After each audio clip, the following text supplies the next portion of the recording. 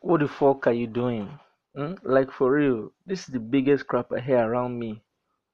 I can't scroll past an Instagram post or just go on Facebook and just say you want to just take a look or something on all that on Twitter. You always see people complain about money. Everybody complain, oh please if you can give me money, I'm sick. I'm this, I've not eaten for how many days? Just like some days on WhatsApp or some day on WhatsApp like this. People just ask you for money, thinking that money falls from trees and all this and all that. And the thing is just fucked up if you think about it. I love to give money if I have.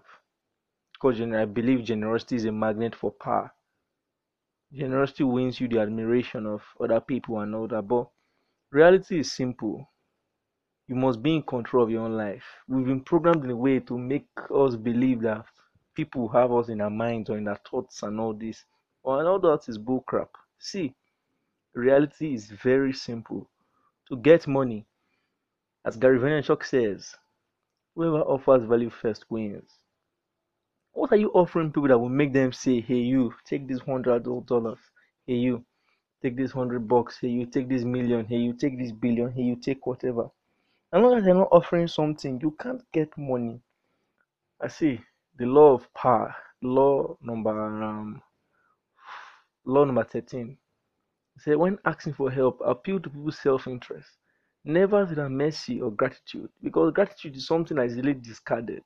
But for somebody's self-interest, if you want to meet a politician now, you can tell him that I know what to do that will make you get like 1 million votes. Then he will want to listen to you and say, okay, what does guy have to offer me? You've gotten his attention and he wants to listen and pay very close attention that he doesn't lose what you're saying. Quite simple. Hmm? Not just to go empty-handed to go and meet somebody. But that's it. In fact, it's very dangerous to go meet somebody empty-handed and just hoping to get the attention. You won't get it. I bet you won't get it. Okay, now you might be thinking, okay, how do I get money? Let me share one quick one with you.